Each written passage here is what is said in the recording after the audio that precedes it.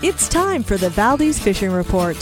Interviews, derby standings, tips, and advice for Prince William Sound.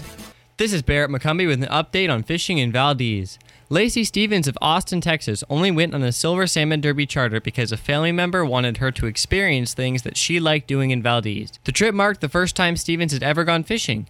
Stenvens said prior to the trip she didn't think she would like fishing and didn't know anything about the Derby.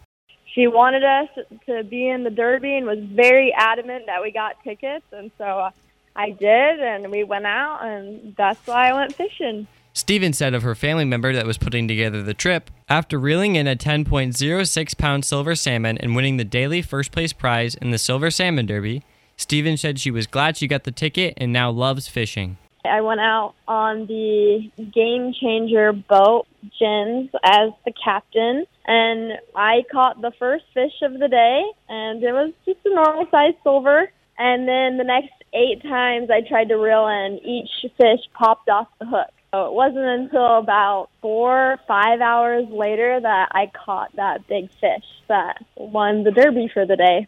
Stenvens said while she has never been fishing before, she knew her fish was a good one when she brought it in. When Jen's actually brought it up in the net, I thought, oh my goodness, that's the biggest fish we've caught today. I bet that's 10 pounds.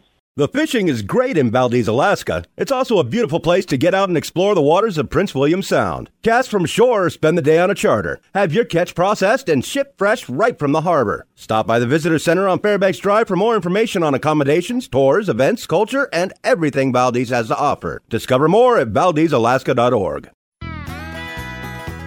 KVAK's Valdez Fishing Report. Fish Valdez and reel in a big one.